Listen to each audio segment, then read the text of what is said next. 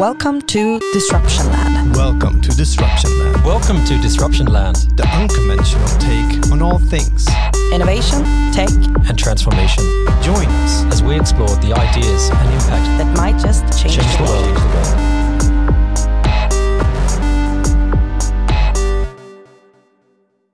world. Welcome to Disruption Land, a podcast brought to you by the Epicenter community for the purpose of keeping our friends and members, including you, their listeners, a few steps ahead of the curve. I am Hannes Sapiens, and I am your host today for this episode, which is about genetic testing and what it means for you. Short background to the topic. It is well known that the price to read genetic code is rapidly becoming cheaper. We can now do full genome sequencing, meaning converting to computer code the entire 3 billion base pair human genome for a couple of €100. Companies like Nebula Genomics, 23andMe, Ancestry.com and others have become household names. Why is this important? Because it is the beginning of a new paradigm that impacts many parts of society, from manufacturing to food production to healthcare and ultimately how we read and write in the code of life itself. Because as Peter Diamandis of Singularity University has taught us, when a technology becomes digital, it enters a phase of rapid exponential development. In the case of DNA sequencing, it is becoming cheaper, faster and better, and we are still only in the early stages of this development. So what we're seeing, and what I have been talking about many times in other settings, is that the tech paradigm of the 2020s is the paradigm of digital biology. Biology is becoming information technology, and the young generation that are in school today, they will be as comfortable programming living things as their parents are programming computers. This episode of Disruption Land is dedicated to understanding what is happening at the front lines of this development. As you know, dear listeners, Disruption Land is a place where we take bold ideas seriously. In order to understand the big transformative trends out there, we invite knowledgeable experts to discuss and explore them. And as doers and entrepreneurs ourselves, we believe that the best experts to talk to are the ones that are also entrepreneurs, those who are out there fighting every day to create real solutions for real problems for real people. Today, I have the great pleasure to welcome Johan Strömqvist, who is CEO and founder at Single Technologies and PhD in biological physics. Welcome, Johan. Thank you very much. Johan, for background, tell us about Single Tech. What is it that you're building with Single Technologies? We build sequencer, DNA sequencer, which is extremely fast, low cost. So basically, it's just a production machine for taking physical DNA and transform it into a digital format, which computers can read. Brilliant. And I know you have been working with this company for a number of years, but tell me, what first opened your eyes to the opportunities that are opened by genetic sequencing? We actually didn't build a sequencer from start. We were building a very fast imaging system. I was looking at single cells in the body. We have 37 trillion cells in our body. And I was investigating how they work in essence. So to get statistics, you need to study a lot of cells, and current imaging systems are too slow. So we start, me and my co-founders, especially Bengt Sahlgren, a new tech to take large images very, very fast. 100 times faster to 1,000 times faster, that scale. But we realized after a while that actually this was the bottleneck for sequencing. Now we know much more, but at that time we regarded it like that. So that's how we entered this field. But it was basically a discussion with, that time, the director of SciLife Lab here in Stockholm, Mats Nilsson, Professor Mats Nilsson. He was the one that kind of opened our eyes. So we met him and he was like, come on guys, we should build a sequencing company together. Interesting. So from your perspective, this kind of started with that you had tech, like super high resolution cameras that could take very high speed pictures. And then it was all about what should we be looking for with these technologies? Was that kind of the entryway? Not really, because we originally had a tech in the academia when I was a PhD, correlation spectroscopy, imaging, single molecule imaging, doesn't matter. But we had a clear application to look at how different proteins in the cells interact, and we had a tech to do that. It was more like that the tech that we developed for solving issues related to throughput, in that case, we realized that tech that we developed were more suitable or could bring bigger impact into the life science industry if we put it into as a sequencer. And I could say that there are various ways to do this digitization of DNA. I mean, you have image-based sequencing, which we are doing, which is maybe 80 to 90%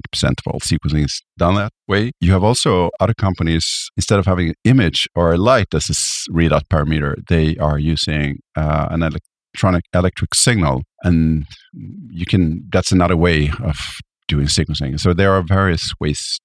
What would you say, before we get into specifics, are sort of the trends that drive this field forward?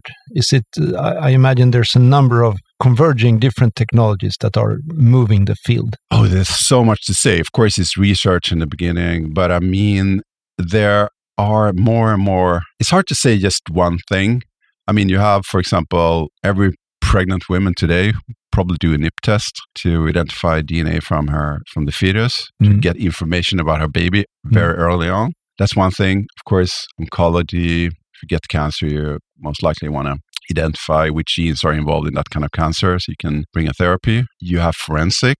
Probably here in Sweden, at least, we've discussed a very famous case in Linköping. Very recently, yep. Right. And I think what drives them, so typically in that case, just to give an example, it was driven to get a perfect hit. So you find some trace on the crime scene and you try to identify, have a database with exactly the same DNA, the hit, so to speak, as the trace. However, what happened in this case was that they didn't have a perfect hit, but they could get information out of DNA to track him down by relatives, or you can even get information about, let's say, where you come from, which area in the world. And I mean, God knows where it will take us. Maybe in the end, you will get an image of the guy who committed a crime just by looking at the genetic information. There has been the companies already showing exactly that. Craig Venter's California Computer. It's that Longevity Inc. who did that a couple of years back. I saw they had the genomes of thousands of people, and they compared those to faces and trained the algorithms so they could actually generate faces based on genetics, which was very interesting. Then you hear it. What drives it? Because then you get, if you're going to train those algorithms on the computer, you need a lot of data, right? And that's exactly why Singer Technology. That's what we're taking to market. Exactly, because that's what we're thinking. You need to have a lot of data. I just like to go one sort of fundamental step deeper. When I think about technologies, I also think about we have the advances in sequencing, which is driven by, of course, improvements in camera technology. In machine learning, obviously, because we can map image recognition. We can read very large samples with great detail, and also have the machines understand what they see, right? So those are all enablers to what we then see as different solutions, such as crime solving and parenthood and diagnosing disease, obviously. So it's many attributes to this field. Yeah. But would you say that the gene sequencing, specifically human gene sequencing, as an industry is still in its early days? Yes, for sure. Why? I regard DNA as a container of, it's a carrier of information, like a CD-ROM or a USB stick. It's a lot of information into that. And but it contains like instructions for the cell. They're not intended for you and me as a person to understand. It's intended for our cells, basically. So there's a lot of instructions there. And right now we're on the level, like if you imagine all this information stored on a computer, you have different folders, you have different files with only indices or something like that as information about it. It's like, what do you do with this?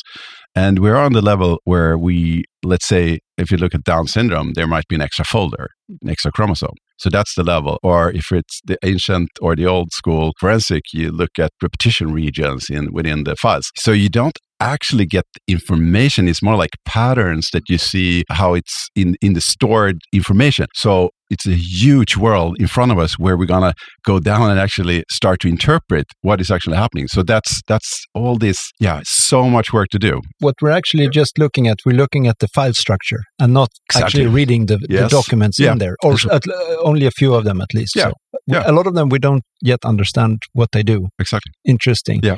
And what are the if you look at the industry as it is evolving, what are the interesting signs that you see? Are there some interesting trends you've seen lately that makes you feel optimistic about how this is going to evolve? Yeah, I think like if you go, what's hot in this business, so to speak. So what's hot is probably those liquid biopsy companies like Grail, Guardant, and so on. Explain liquid biopsies for people. So typically when you get lung cancer, or some kind of cancer, you try to get a biopsy to identify what type of cancer and so on and so forth. A biopsy is a cell sample that you extract, or a tissue sample. Tissue sample, right. And of course, if you can get information about that tumor or fetus, if it's a baby, if you can get that information in the blood, like DNA leaked from the tumor out in the blood, and you can sequence and get information about the tumor. That's what liquid biopsies is. So that's actually to some extent, it's non-invasive. Okay, you take a blood sample, but you can then get information via the blood, which is really nice. That's very helpful. So instead of having to locate the exact tiny tumor somewhere, you can see indicators in the blood. Would you be able to find it in saliva or other dimensions, or is it primarily the blood? You will definitely find your DNA in the saliva. We know that. But I don't know about. I think I have to say no, but I don't know. I might be wrong. That was just an off-topic thought. Okay, so that's one thing. But personally, I think there is. I kind of like this Zuckerberg initiative where he, in med school or in Wikipedia, it's known that there's about maybe 150 different cell types in the body. And my history, when I was doing research, I just noticed, it was many years ago, 15 years ago, something like that, I realized that even if I had cell lines, I could see, that's one type of cell, only one type of cell. You could see a huge variation among activity among those cells with the tech that I used at that time. And I had some colleagues that worked with like NK cells and T cells, and they could see the way they killed other cells was very, very individual. You could find classes within those types, so to speak. And with this new concept of being able to sequence the genes from individual cells, you have 10x, for example, in California. And what they found is that there is not like the neuron. It's like different states, different classes of neurons and of other cells. So I think now in this huge project, it's probably not, they're talking about potentially millions of cells types instead of those 150, at least thousands of, I'm sure of thousands, but maybe millions. So I think that's huge potential for the future. Maybe if we can know how our body is structured in more detail, we can start to build up stuff based on that, which I think is extremely cool.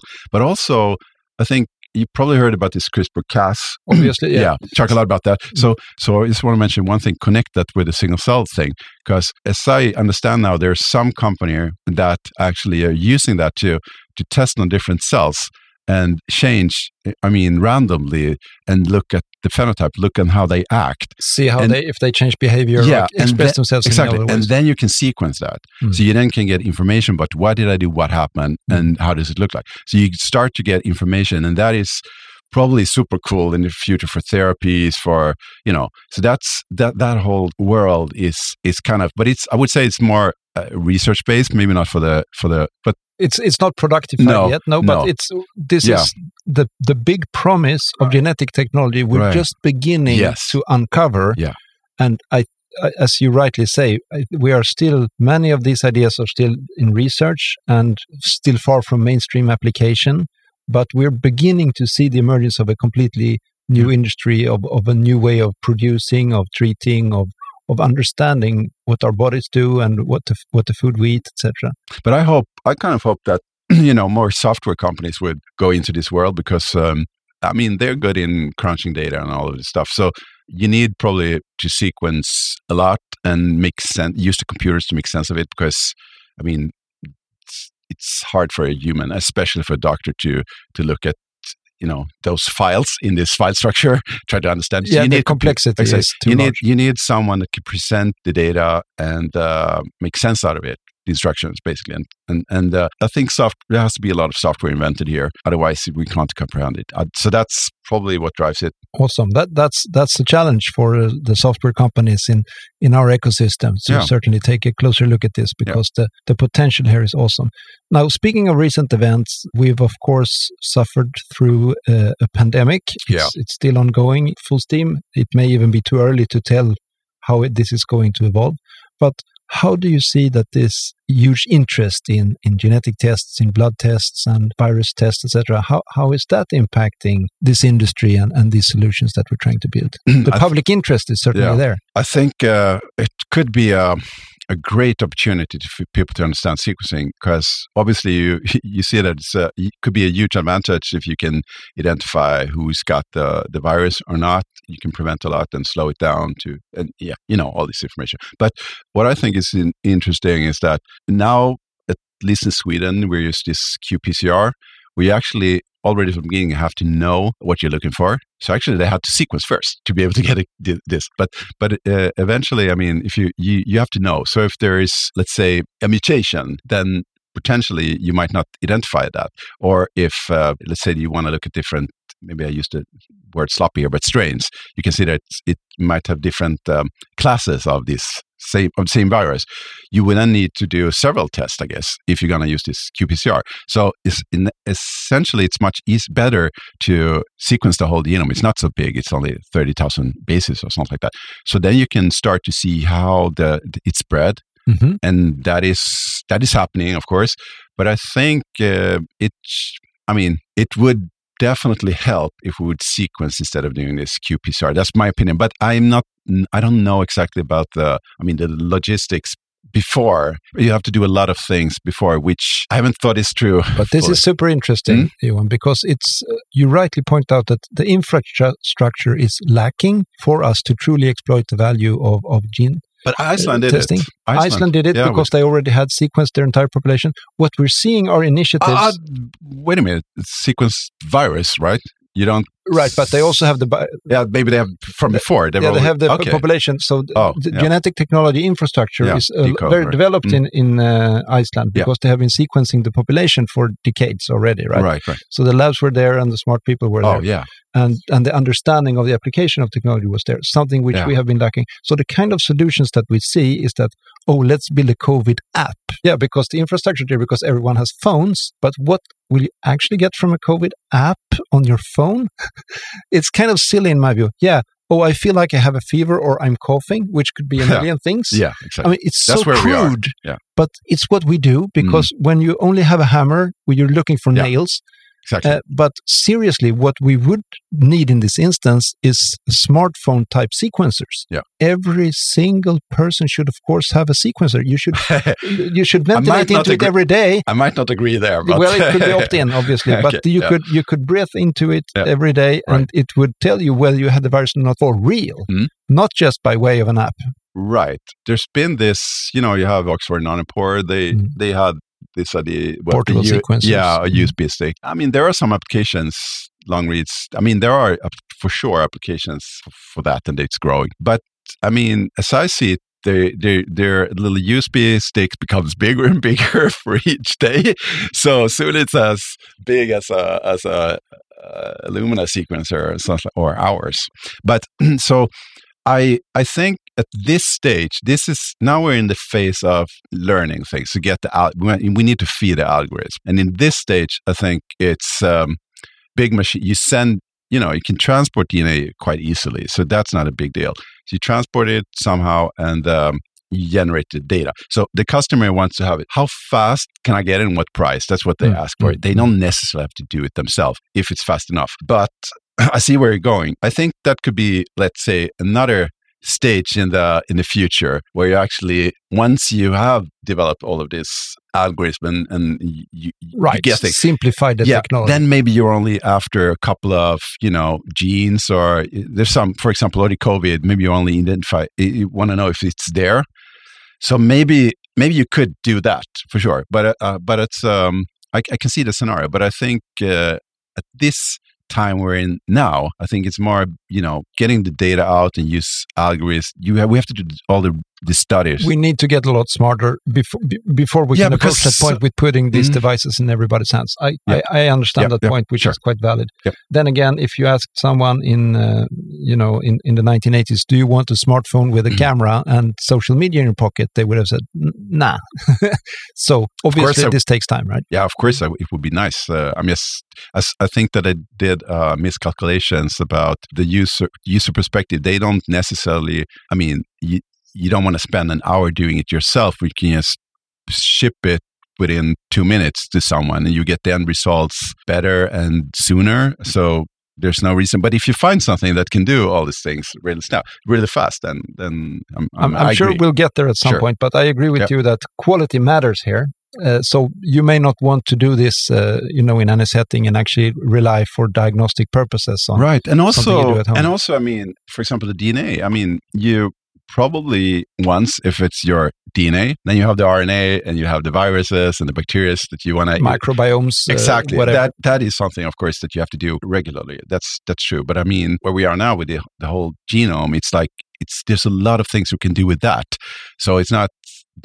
I would say that there's so much we can do already now. before we the work has just started. Yeah. Before people start swiping their noses every day with DNA sequences, right. We need to do the basics. Yeah. I totally respect that. Still, Johan, we have talked about this before, but I think that genetic testing is valuable for everyone to try and to familiarize themselves with. And we often think about this technology in sort of niche applications like, okay, we need it for crime scene investigation or we need it for diagnosing cancer.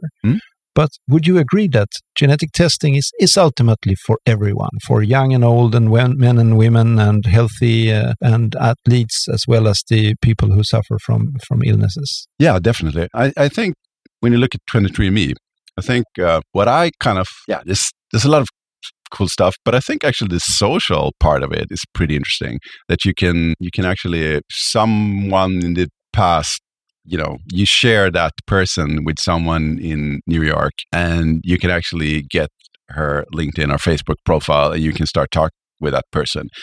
I think that's a pretty amazing thing in itself. Then, of course, they have this other part where you can look at the health data, and that is that's interesting. And then you have the third part would actually make money out of you. And that's something for the future. And I think everyone have to be aware of that you have gold in yourself. And that's worth something also for others, not only for you. So that's in different aspects. But I think in all stage, even when you start, even if it's not for you as a child, your parents are interested in you, for sure. Your mother, your life starts with your mother checking your DNA. Can you imagine that? And when you get ill, if you get cancer, there will be some kind of investigation of your genes and so on and so forth. I think there is a spectrum actually of interesting use cases before you get cancer, because there are many lifestyle dimensions that also relate to genetics, like vitamins or exercise or the possibility to deal with alcohol and caffeine, among other things, right? I was just going to say, and then you have this where they look at age. See how long you can live. Yeah, so that's also they are secretly 100 years old people. That's also interesting. But coming back to that, I think that's also super interesting how you live your life, because you're not determined by your DNA. I mean, you can affect it with the way you live and how your parents lived and so on, epigenomics and all of this kind of stuff. So you can definitely affect a lot. So that would be for me. I as a private person, I thought it was pretty interesting if I have a diet or if I work out, how does that affect, let's say, which genes are expressed in which cells and so on. So I think that could be interesting to let's say take a blood sample or something like that, or maybe saliva. Saliva does that. Yeah. You can look at RNA in that, right? Also, I don't know which cells you have in saliva, but epithelial cells. We leave that question open, but principally, yes, I see that gene application for or gene testing for diagnosing of diseases has one value, but definitely also as a lifestyle factor. For example, to give a personal example, when I did a genetic test a couple of years back, I learned that I have a gene variant that makes it a lot harder for me to absorb vitamin B12. Yeah. I mean, I had no idea, obviously, before, but then I have to get more B12 from my diet. And that means that B12 is part of, you can only get that from meats and dairy. Right. So it means that for me, it's valuable to have an animal component to my diet in order to keep my values in balance. And those kind of insights I find are useful to everyone, not just the pretty small number of people who have some serious inheritable risks for certain diseases. Yeah. Have you done a genetic test yourself? I'm sure you've done a few, right? I'm going to sequence myself with our own sequencer. So that's why I haven't done it. But of course, I have colleagues that done it. So, but it's by purpose. I wanna do it myself, basically. It'll be a nice press release. You simply put it all online without any.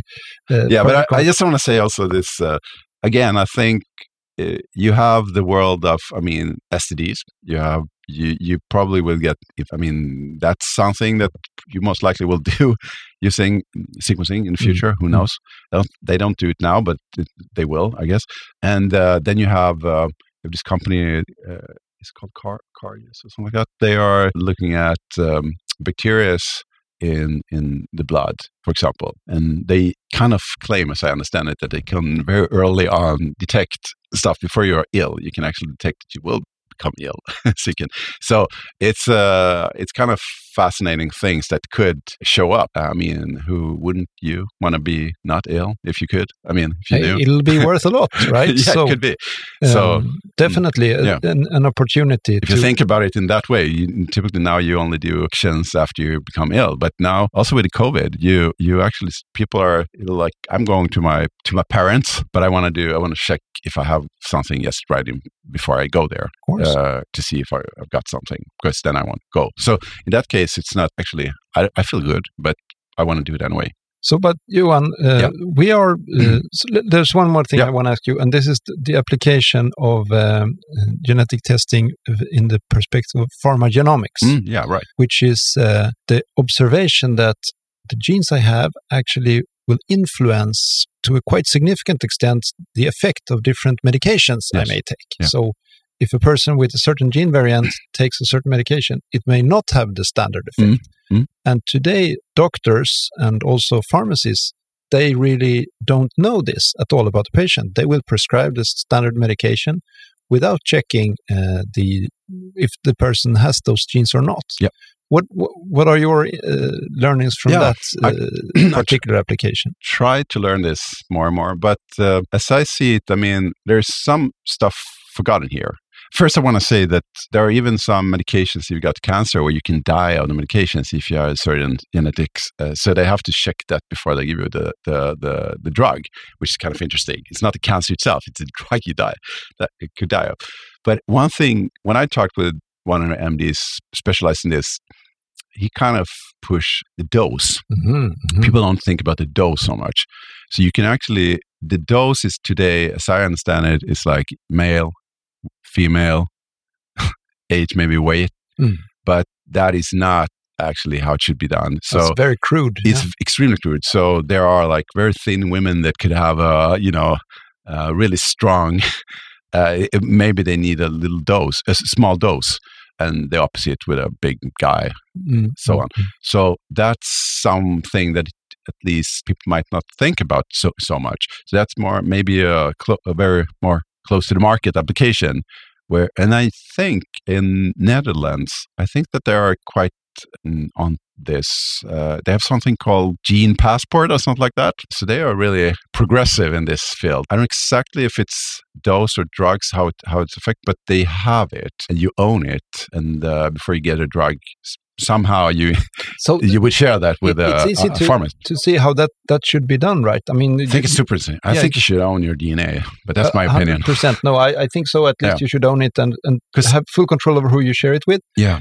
But we can easily imagine what you describe here, because if I have my sequence and then I go to the pharmacy And then it's very simple thing where the pharmacy can just ping my data set. They don't need to see the data set. They only ask a specific question. We're looking if you have these 2 gene variants. Right. And if you do, then, this medication is not for you. You will have to look at another one or the dose, exactly. Yeah. And that has to, for me, urgently be brought into... Yeah. I think it could be. And they are pushing this, the MDs here in Sweden at least, to get there. I know that. So I think it's coming. But I think integrity is a big thing. You didn't mention that. But I think that's actually, if you're going to bring this to the masses, you will, there is always those first movers that will use it. But I think integrity is something that stops many from just send it the way to China or whatever 100%. To sequence, because that's where it's cheapest right now. It's actually China. And they're the biggest service provider in the world. They have 90% of the sequencing capacity as far as I learned, or at least biggest customer for years ago. Right. Yeah. So I think integrity is something that, and I personally, as I said, I think it's very, very important that I should own my own DNA. It's my goal. If you want to, get something out of it, you have to pay for it, basically. So I want to change the... But under European data protection laws, it actually works pretty much that way, right? Because you own your information, and if you have given them to a supplier, you can always ask them to remove that data because it still belongs to you. Right. So I think we're working towards well-working solutions for that, but it needs a whole value chain of different players. I mean, the pharmacists need to understand what to ask for, the data storage companies, together with the sequencing companies.